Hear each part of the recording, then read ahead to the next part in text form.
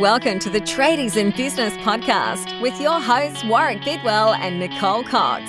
Divert your phone and grab a brew as Waz and Nick unpack tips, tales, secrets and stuff-ups from guests both inside and outside your trade, helping educate and inspire you to break the cycle of gut-busting and money stress and create a true trade business.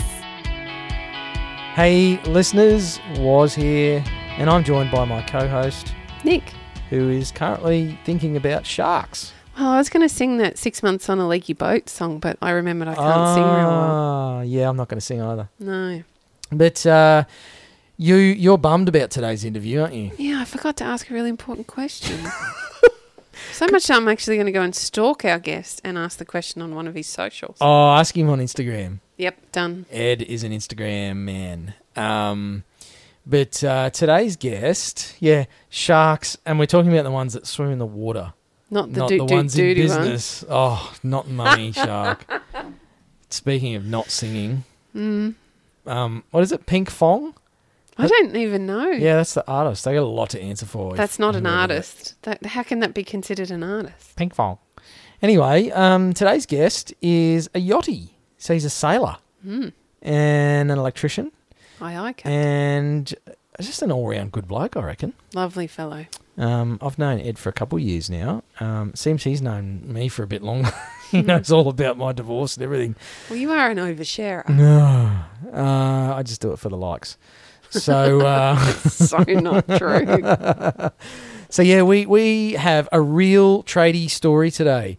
Love these episodes. I love speaking with our listeners often, who are tradies just like you, listener, out there doing their thing, running their trade businesses. As we say in the interview, Ed's a sparky, he's a dad, he's a partner, and he happens to be a sailor. And a terrible jokes person, apparently. Dad jokes. Ed loves a dad joke. So, really good episode today. Ed shared pretty candidly, actually. Yeah, Ed was great. His life and his business journey. So, yeah, it was a really good chat. And I think he's got some awesome lessons.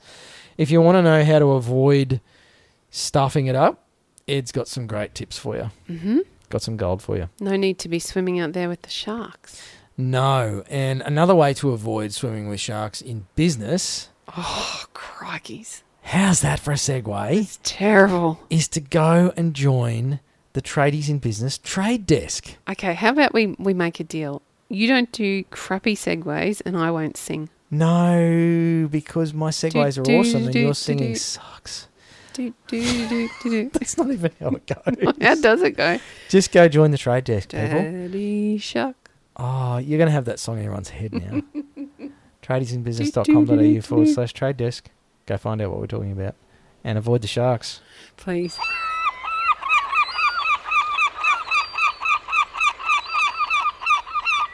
Alrighty, welcome to the podcast, Ed Wray from Mackellar Electrical. Real tradie story, mate. Good to have you here.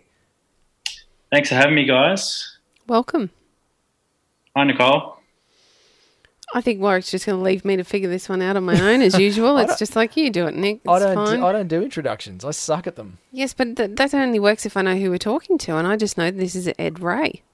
That's all I know. He's just a champion of a bloke that he's got an electrical business, and he's a dad and a dude, and he also happens to have done the Sydney to Hobart yacht race. Say what? Earlier this year, yeah. I think you left that out of the bio. So I actually thought it was a bit unusual, to be honest. I know a couple of people that crew on yachts, and I really wanted to talk to Ed about his experience with that and how the freaking hell he ended up actually doing that, mate. So, Ed, can you tell our listeners a bit about, well, who you are? Not right now, I guess, but like, how did you end up in the business? How did you end up on a boat? And were the waves really, really big and shit scary? Yeah, it was actually at times. It's a long story, of course. Everyone's got a long story about how they come to where they are. But, I've been an electrician for 20 years. and I sort of stumbled into contracting for myself unwillingly, I suppose. Mm-hmm. And it's I've only just come to this point where I'm sort of really enjoying what I'm doing and getting into running a business and all of that sort of thing. So, and a lot of that is sort of stemmed from all this other stuff that I've been doing. So, yeah, it's been really good. So when you say stemmed from all this other stuff that you're doing, mate, what are you referring to? Well, yacht racing. I was just a bit of a harbour sailor, I guess, sailing around on Sydney Harbour. Grew up doing it as a kid, and went away from it for a while, get married and have kids and all of that sort of stuff. And most guys get into their 20s and go away from it. And then I sort of came back into it, got a bit more interested again, and back into harbour sailing and stuff. And the Sydney to Hobart, it just seems to be one of those things, you know, every sailor wants to do it. It's a bucket list item. So it's always just been sitting there on the bucket list. And, the circumstances came around where I could finally do it. I've got to be honest. I think it sounds terrifying. It's like wouldn't even feature on my list, let alone a bucket list. Yeah, well, I actually kind of went into it really blindly. I had no idea what I was doing. I can imagine. Yeah, so we did the whole season, the build-up of the offshore races for the season. It starts in the middle of winter. So the first race, Sydney to Southport up on the Gold Coast. Mm-hmm. I went into that race thinking, oh, yeah, no worries, we're going to just go for a sail. And, I was pretty wrong about that. How wrong were you about that, Ed? Yeah, well, we, middle of winter, first night out, I'd hardly even sailed out of the Sydney Heads before, to be honest. And, I was seasick. Mm. It was awful. It was rough, cold, wet.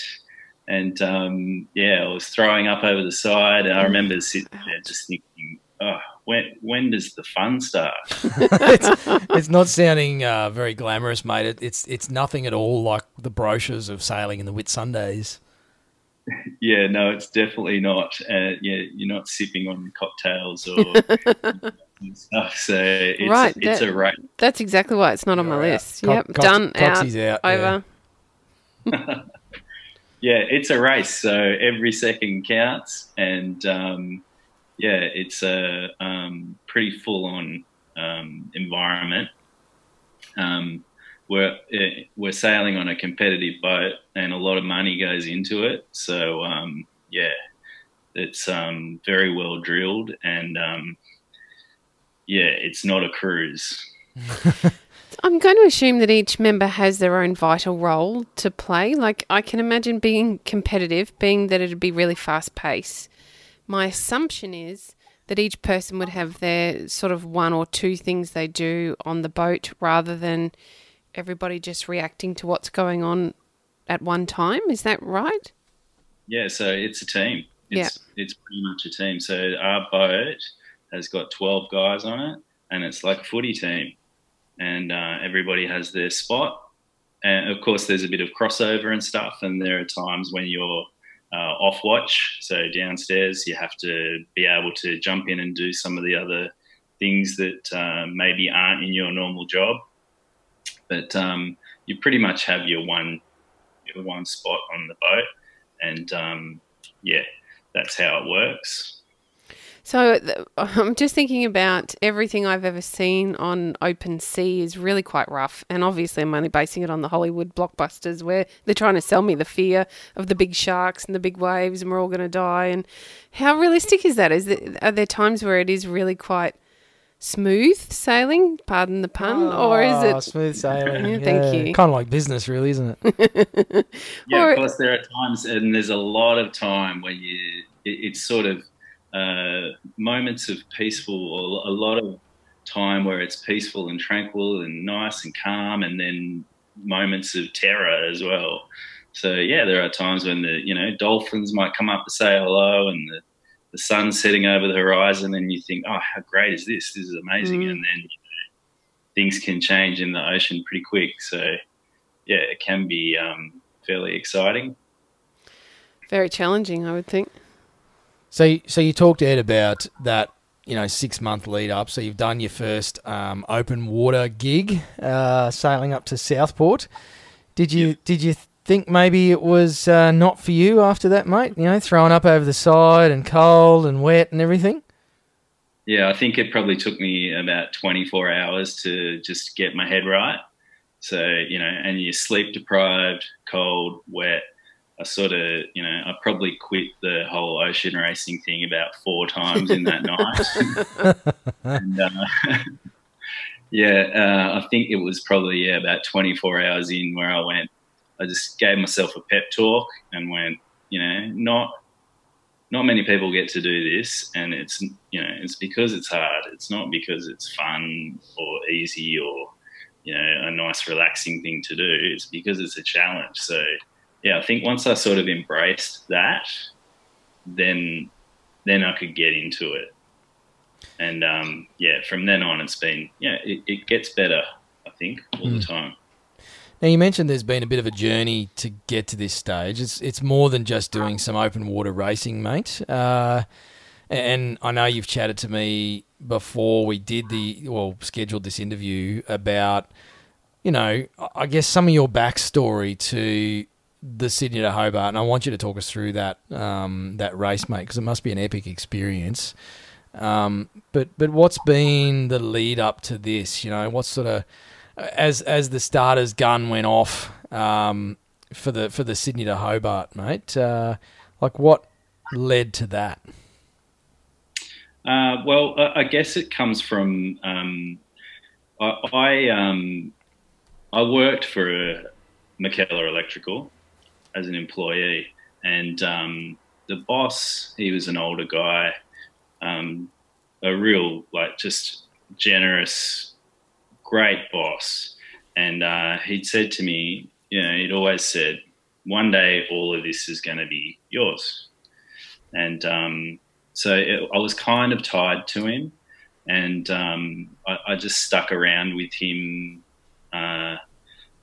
probably longer than I should have in a business sense. And along the way, I had a marriage breakdown, tough stuff. And it was probably 2 weeks after my marriage broke down that he went, all right, I'm retiring, all yours. Oh, gosh. Good timing, mate. Yeah. So, it was basically everything went upside down in the space of 2 weeks. And it was like a whole different world for me. And it's, basically the last 3 years have been starting from scratch again. And so it was like doing this Hobart race was a goal to work towards. And I think just getting I didn't realise it until we made it there, until we'd finished, and that I went, everything seemed good to me, that we'd done it, a goal that I'd set out to do, and achieved it. We had a really good race, and we actually won our division. Mm-hmm. So it was like, this huge rush of euphoria. And, of course, a lot of other work went into it. But it sort of it just felt like the closing of the chapter for everything that had happened before. It's so often like that, isn't it? It's not until after we've done something like that. And I know... like nothing like the Sydney to Hobart. I'm sitting here thinking, it's like that time I did a half Ironman, 7 hours. And I'm thinking, holy shit, man, how many days were you on the water? And I'm going to compare that to a 7-hour swim, bike, run. But I know when I got to the end of those races that I did, particularly the first one I did, had epic cramps and it was shit. I was underprepared. and I literally cried at the end of it. And it wasn't because I was upset. It was because everything else from my life sort of flooded into that moment. Is that what it was like for you, Ed? I mean, that's exactly it. And it's not, I don't think it's about what you do or, Ironman or sailing or go and climb Everest or whatever it is. It's like, this is what we set out to do and we've achieved it. And it's, it was a good feeling. I'm going to jump in. Go for it. So, mate, what's going through your mind on the start line? I'm going to bounce around a bit here because I do want to come back to your backstory, Ed, and I know there's more in there that we'll dig up. And listeners, Ed was actually, when we spoke about this, I'm going to out him a bit here. When we spoke about doing this chat and a real tradie story, he was like, there's a lot of stuff I want to share. I tend to share a lot, but it might be a bit much for people. And I was like, no, man, I actually want to hear about that side of things. So I might let Nicole, she's sort of actually you're not a soft feminine influence. You're dropping me into it. You're again. a hard-ass, Coxie. Hard-assed, hard-nosed bitch. But mate, start line, all this preparation, years of backstory and... Well, do they still use a gun or is it a horn these days? I used to be. Yeah, they use a gun. Gun, yep. A cannon. Cannon, that's right. Yeah, it's the proper little black powder jobby, isn't it? Yeah, and I think we were actually fairly close to it. I wasn't quite prepared for that. Bit of hearing loss along the way.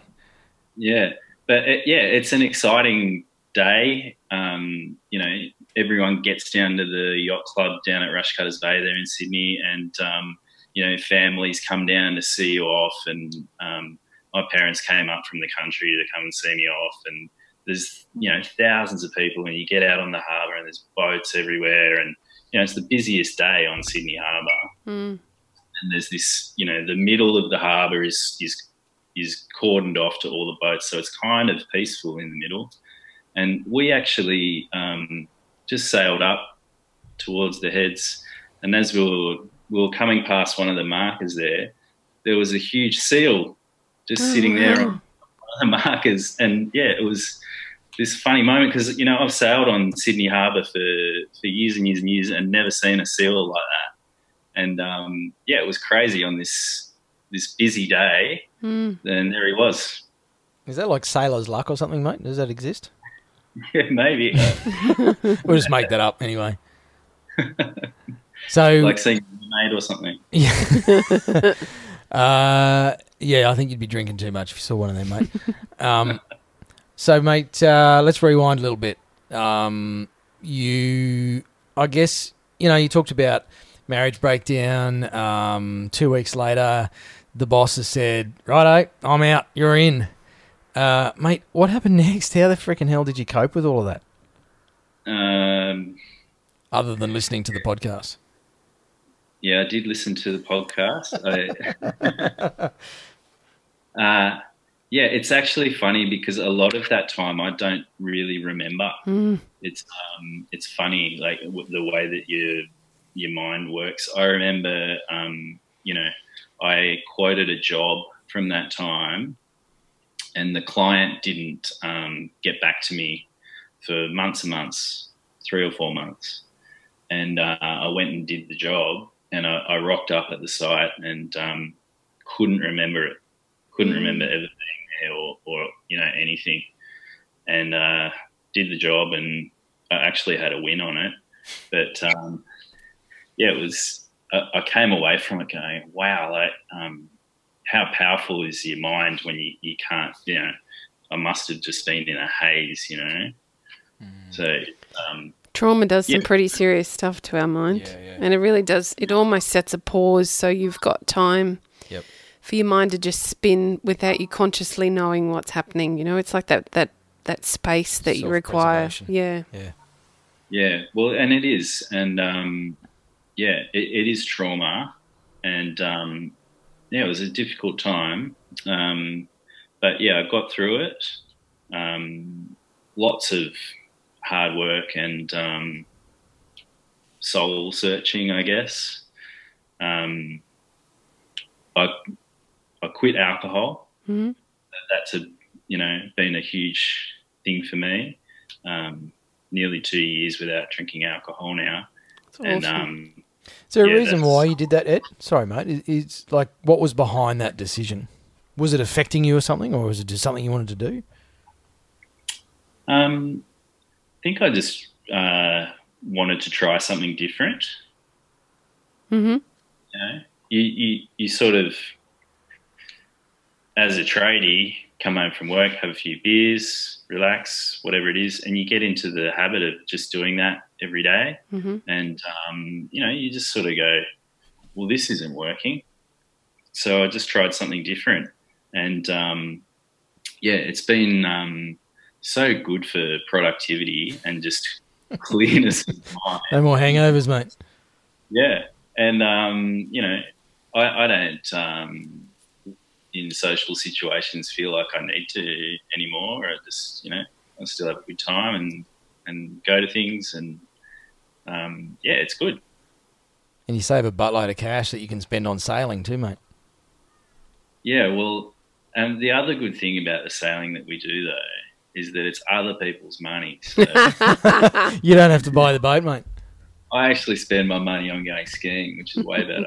Yeah, I love skiing. that's right. Because you recently went to Japan and did a bit of snow skiing over there, which is why this episode didn't happen earlier. It's Ed's fault because he was How off dare swanning Ed around take a Japan. holiday? Yeah, but that's always I was going to say it's unheard of, mate. A tradie taking holidays like.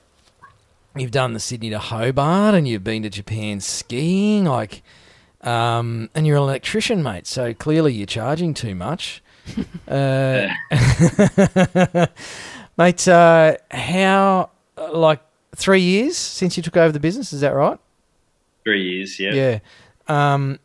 How have you gotten to this point from the, that point 2 weeks after the marriage breakdown where it's like, righto, I'm a business owner.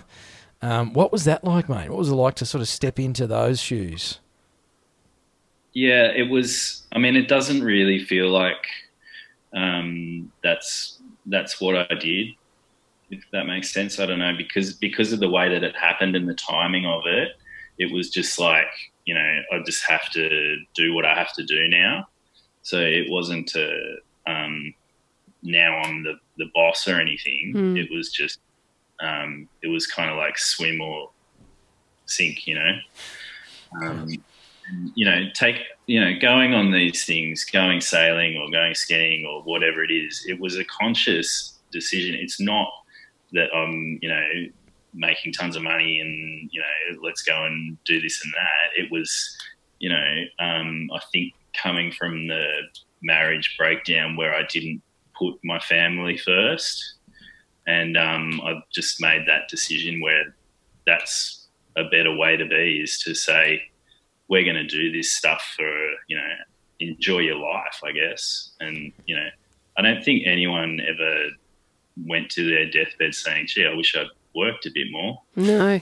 But it's a common problem in that I think typically for men especially is you're out there trying to make a great buck to support your family so that your family can have this nice lifestyle, but you get so wrapped up in working that often that family time is neglected. And it's I understand that the balance is hard to find. So the paradigm shift that you've had in that understanding that in working so hard, you've made the sacrifice with the family, you've missed out on that family time.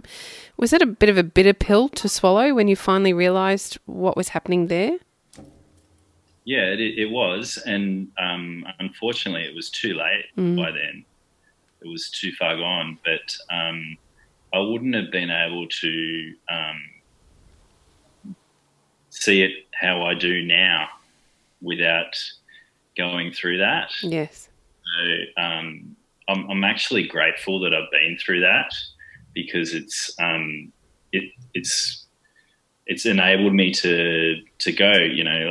If my daughter comes and says to me, "Let's go and do something," I always make the time for it, because you don't get that back. You can always go and do that quote that you were supposed to be doing, or whatever it is that somebody was hassling you for, but you can never get that time back with your family. I when my daughter was born, I took the week off to stay at home, be the new dad, and because of circumstances, it was a difficult birth, and she didn't arrive until all my leave was used up, and I had to go back to work. So I wasn't there to bring her back from the hospital, and I always remember that, but I don't remember what I was doing at work that day. No. Yeah. So you just have to make that conscious decision that this is my priority, and I wouldn't have got there without circumstances that happened though.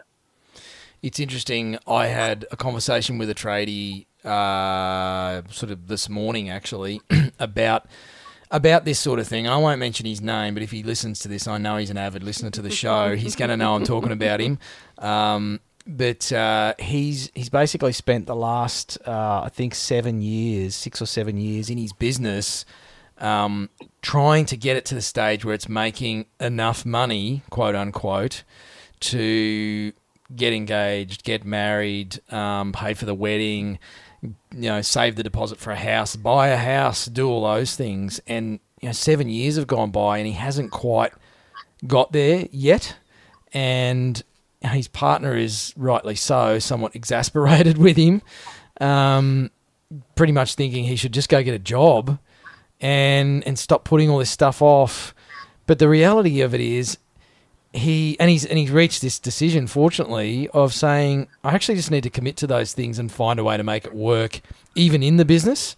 And it's amazing when we commit to some of these things, how we then find ways to make our business more successful, to get more profitable work in the door, to reduce our overheads, or, get some time back, because I think until we commit to those things, it's easy just to make excuses and avoid the really tough decisions. So, guys like you, Ed, have a unique perspective, I guess, where you've lost a lot along the way, but it without that, you don't get that incredible clarity that you probably have in your life now. Would that be a fair observation, mate? Yeah, definitely. I would agree with that. And I was like that. I was like that guy, and you're never ready. You're never ready for, anything in life, are you really? Like, who is? So I think you just gotta get in and do it, and make it make things work. There's no other way to do it, If you wait until you're ready, you're never gonna be ready. It's so true. Yeah. So still on the business, Ed, it wasn't sort of that cut and dried transition, but you've stepped into business owner role. What's been some of the biggest lessons you've learned over the last few years as a business owner now? I think the biggest one is learning that you can't do everything. So, I was trying to do everything and always, trying to, not spend money. So trying to reduce costs. So, doing my admin myself, or doing bookkeeping, or, whatever it is. So I think that's been a big lesson, is to go, this isn't what I do. It takes me 4 hours, what it could take an expert bookkeeper 1 hour. So let's just pay them to do that. And it's not as hard to do as you think. You can get people that will work by the hour. I have an admin assistant who works for me 1 hour a day. Mm-hmm. And you're not wasting hours of your day doing stuff that you hate and that you're not good at. Yeah. Yep. How did you come to that point, Ed? How did you come to realise, handing over the reins for those kinds, especially those kinds of responsibilities, can be really challenging for us to say, okay, here's the backdoor key to my business. I need you to help me with my paperwork. How did you get to that point where you were ready to hand it over and say, I need help? I think I probably nearly had a nervous breakdown. It's so common. And someone actually just pointed out to me that if you did it like this, it might, make your life a bit easier. So really, it was a no-brainer once I realised that. But, I was sitting at home at night. This is a pretty common story, I reckon. Mm-hmm. Come home from worked a 10-hour day or whatever it is, come home, sit at a desk and tap out emails or invoices or whatever it is for 4 hours. And then all of a sudden my wife's gone to bed, haven't seen my daughter, and then we're up, do it again the next day. Mm. I think you just have to trust that someone else can do it better than you, and they can. As long as you've got the control over what they're doing and keep an eye on it, there are people that can do it for you and do a great job. I liken it to being a tradie, really. There's a reason why I, as a consumer, calls a tradie to do my electrical work. It's the same for the bookwork, isn't it? And I just think it's the crucial step that a lot of tradies miss is that understanding that there's horses for courses and professionals for various jobs, and it's actually going to cost you less than it does for you to sit there and try and bash away at it all weekend. Even if we take the personal cost out of it, the financial rewards from going to work and doing that 4 hours work where you earn $400 and you pay the bookkeeper, $150 to do the hour and a half's work, that just is common sense. But we forget that. We get bogged down in the fact that my business can't afford it right now. Well, actually, it's costing your business money not to do it. Yep. So obviously you wouldn't recommend everybody have a nervous breakdown to get to that point, Ed. Were there some signs that you ignored leading up to that? Oh, I'm sure there were. I think when you're at that point when you're just manically running from one job to the next and you just feel out of control, that's a pretty good sign, I would say. Mm-hmm.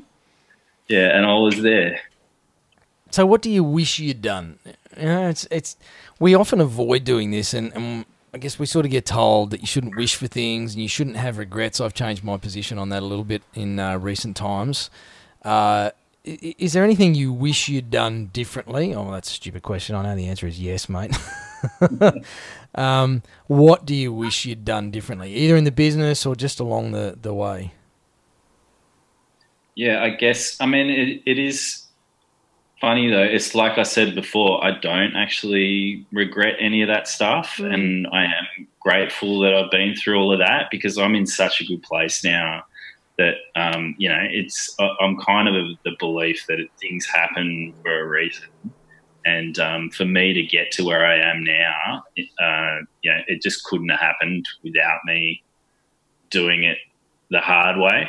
I'm one of those guys that has to learn by the difficult experience. And I would agree with that, mate. So the reason I asked that question is for people listening to this who haven't got to the nervous breakdown stage, maybe haven't, the marriage hasn't fallen apart yet, haven't lost everything kind of thing. It's like, what are some of the early warning signs? You talk about sort of running around doing everything yourself. If, not to change the current path, but, if you did go back and change anything as far as that whole, somebody else with that opportunity, what should they be looking for, mate? I guess, I mean, the one thing that I would do differently is, like I said, get help for what you need, get the experts to do it, do what you're good at, and for the signs, I guess it's just if you just feel out of control. I'm interested to know if I can just take you back there for a minute, Ed, because I feel that this is probably a pretty common tale for our listeners. I know that we hear it quite frequently, that our listeners are in a difficult spot where marriage is broken down or a business is in trouble or something's going wrong. There's a major shift for them that's uncomfortable.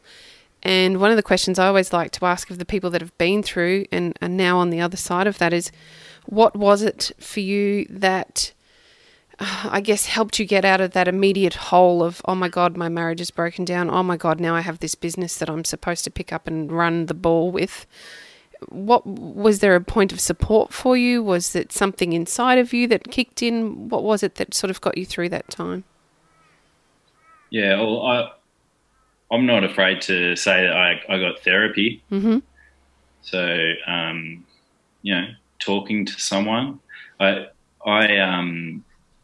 when I first started going to see someone, I thought, oh my God, I was actually talking to a stranger in the pub, just a random guy, and I said, oh, I've got to go and see this shrink, it seemed like such a American thing to do, and go and talk about your feelings and all of that stuff.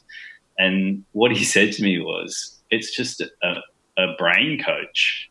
That's a great way to look at it. Footy players have, a coach for this and a coach for that, every other thing, and no one thinks they're, broken or shit or anything else.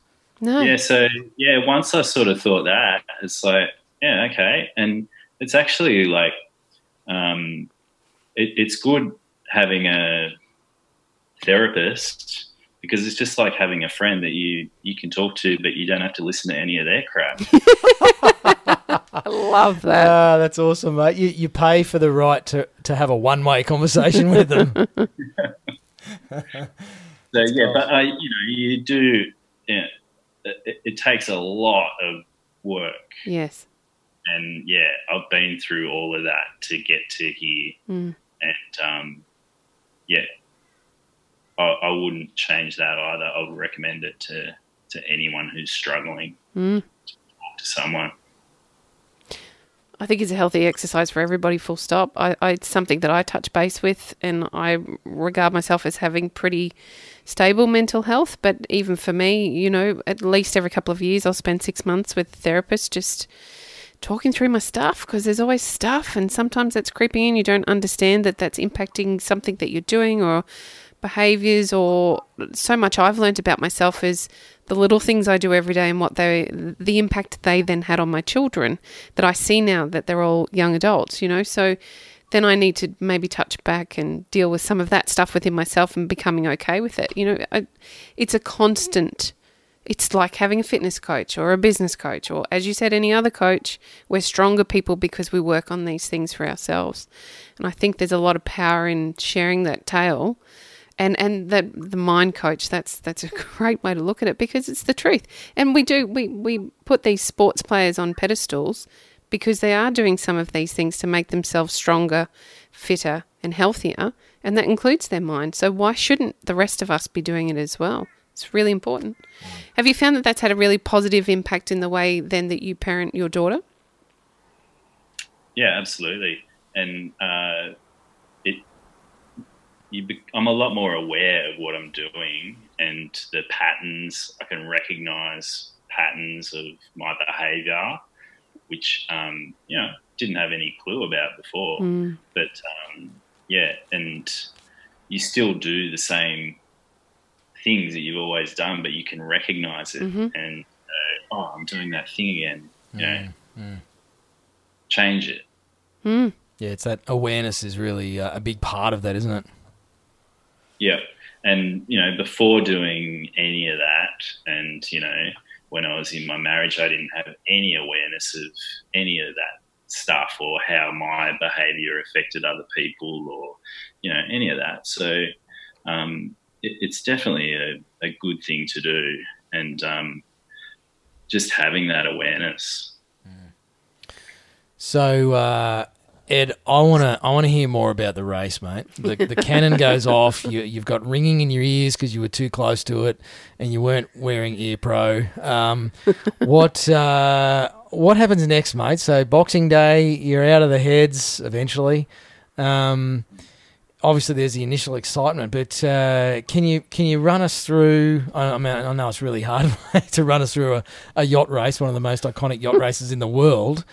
But what unfolded over the coming days, mate? Yeah, well, you settle into your jobs over the first few hours, and you get into the shift watch system, and it was a nor'easter, so it's a pretty windy but downwind, and it's good weather for heading down south down the coast. And we were in the watch system first night.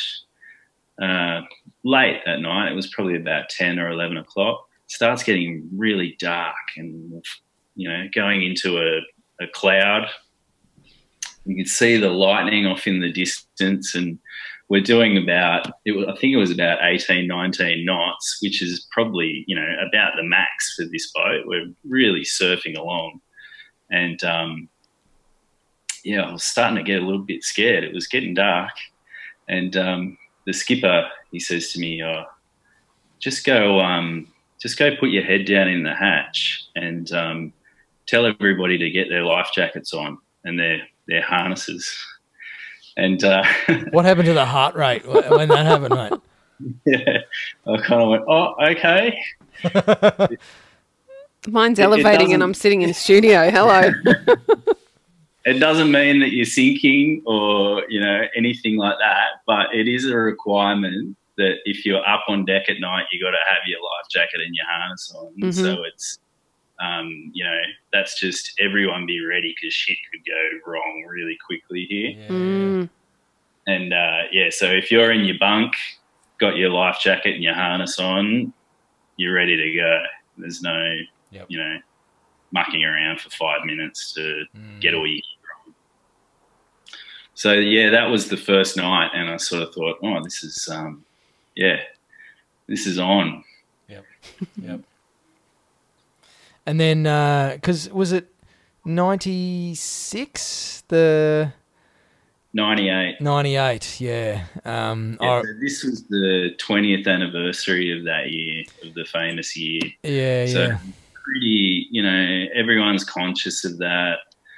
It's been, the last few years have been pretty benign, and, everyone says you're never too far away from a bad one. Mm. So, the build-up, you're pretty nervous watching the weather systems and stuff, and, it's a bit of a nervy sort of time.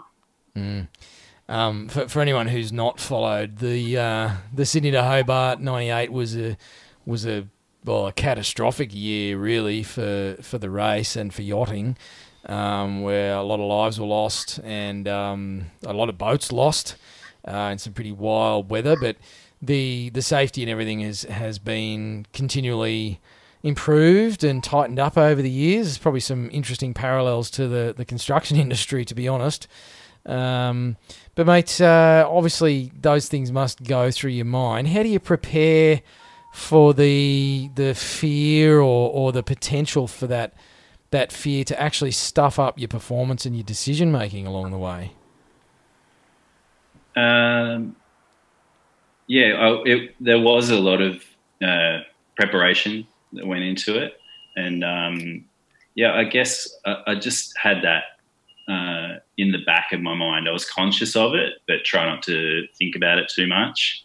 And I actually went and did the ocean survival course for the race, which was really cool. You go and learn all the theory and all of that stuff, but also they take you out to the Qantas base in Sydney here and throw you into the simulator pool, turn the lights off and make it rain, and you blow up rafts and you got to get in, and it's pretty realistic. And there was actually one guy that was in my raft that was properly freaking out. It was pretty realistic. The guy, another guy from his crew said to him, "Well, this is just a pool, don't you?" Poor bugger. Pool or not, I'm freaking out, man. I think you're incredibly brave. The concept of being out on that open water with all those creatures under the water. It's not the creatures you got to worry about. No, I know, but it's the elements. It's I don't know. I think you're incredibly brave. It's not something I can challenge myself to do. Just stay on the boat. And you're None of the knowers can get you when you're on the boat. No. the rule is step up to the raft. So I like it. your boat has to be sinking before you're getting off. Yeah. Does anybody take a basketball though, in case you do go off and you end up on an island? Or just somebody's got to. Another Wilson reference. That's shocking. Good thing your name's not Wilson. All right, so how many days on the ocean, Ed, before you make sight of land again? 3 days. Wow. Yep. 3 days we came around the bottom of Tassie, and the wind changed, and we got it about 50 knots straight into the face. Mm-hmm. And it was pretty wild. But that was for the last sort of 12 hours in the Hobart. So all the fast boats, they missed all of that, and the boats in the middle of the fleet sort of got into it. And it was actually really fun. I was glad that we had that, and that it was at the end, because it was like, all right, we're nearly there now, so let's just knuckle down and I actually just sat there on the rail for 12 hours and didn't move. Wow. So I didn't go off shift. I didn't go to the toilet. I didn't eat anything. I just sat there and did my jobs. And we had a good finish. We passed a few boats in that little leg up the Derwent, and it was really good. Nice, mate. So with that, 50 knots in the face, basically you guys were working upwind that whole time, having to tack your way. Yep. Yeah, nice. I'm a wannabe yachty, mate. You don't have sea legs. Tack from your jibe. Yeah. I used to actually race. I raced when I was a young bloke, yeah. Just closed water stuff, but I did some longboard racing, and I used to race with guys who'd come out of minnow class and racing skiffs and that sort of stuff. So, yeah. You're speaking another language. You've lost me. I was right into my sailing. So I'm a bit jealous, actually. Sydney and Hobart's not on my bucket list. I'm not a big fan of drowning, but I love yachting. So, anyway, you had a question, Coxie? I was just going to ask, how do you mentally prepare when you know that shift is coming? So my understanding, very rudimentary, of course, is that you get to a certain point on the course and it nearly always shifts in a point, whether that be the 50 knot, am I saying the right words, headwinds hitting you. How do you prepare yourself mentally for that change? You know that's coming, but you can't predict when the change is coming. Well, it was funny, actually, because nobody on our boat predicted it. So it kind of pulled our pants down a little bit. Mm-hmm. And we had all the sails up, and we tore a sail because we were, had a sail up that we shouldn't have. And so I actually didn't know what was coming, so I didn't have to prepare for it. That's the best way to prepare, is just surprise. So. Just go with it. Surprise! Once we were in it, though, we were in it, and I'm not the world's most experienced ocean racer, so it was probably the wildest weather I've been out in, and it was, you got to trust in the people that you're with. Yes. And it's back to that, team thing. We had some really experienced guys. I think we had a guy who's done 28 Hobarts on our boat, and then the skipper's done 12. The boat captain's done 20. So, had some really experienced guys. It was only me and one other guy who'd never done a Hobart before. Wow. So, knowing who you're with and putting your trust in them is that was a big thing. Mm-hmm. Yep. Mm-hmm. So the last couple of questions I wanted to ask you about, Ed, was to do with team, right? So you're living in close quarters for 3 odd days, pretty cramped on a racing ocean-going yacht. Mate, what does it take to stay together as a team in that sort of setting? Because there's so many parallels to running a business and being a tradie. You're in each other's face. You've all got a role to play. Everyone's tired, working hard. There's a lot of uncertainty. What are some of the things that really make that work and work well? communication. Mm-hmm. So, being able to communicate what it is that you need from the other people, or how to get something done. That's a big one. What about your roles, mate? You've mentioned a few times, you all have jobs, and I'll sort of answer the question, but what level of clarity does everybody have about their job, and if something's going down, how do you deal with, do you grab it, does he grab it, or she grab it? Like, how do you deal with those things that come up that are outside of your normal sort of role on the boat? Yeah, I mean, those things do happen, especially if someone's off watch or doing something else or whatever it is. So yeah, I mean, you do have to jump in and get into it sometimes. There can be a lot of big personalities on these boats, so there's often a lot of shouting, and that's the other thing. You're in a storm, you can't hear anything either. So it's a lot of visual communication as well, but knowing knowing your job and that the other guy can do his job, and working together like that. Preparation and trust. Same in business. Yeah, and a lot of preparation goes into these races, and training, and a lot of time and practice. So, mate, what was the biggest thing you took away from the race? For me, it was just getting there. My goal was to just get there, just finish it. Before the race, everyone was talking about, I'm going to do this or that, and this weather doesn't look good for us winning, or whatever it is. And I thought, I don't really care about winning. I just want to get there. Just want to get to Hobart. On the boat, not in the water. Or in a life raft or a chopper or anything like that. Get one out of the way. Get this one out of the way, and then we can think about winning next year. Yes. So that's my follow-up, Ed, is what's next, mate? Are you doing the 2019 Sydney Hobart? Yes. Nice. Wow. Nice. It's the 75th anniversary this year, so how could you not? Absolute. Sounds like a reason to me. You won't be so close to the starters cannon this time around, mate. I'll be more prepared for it.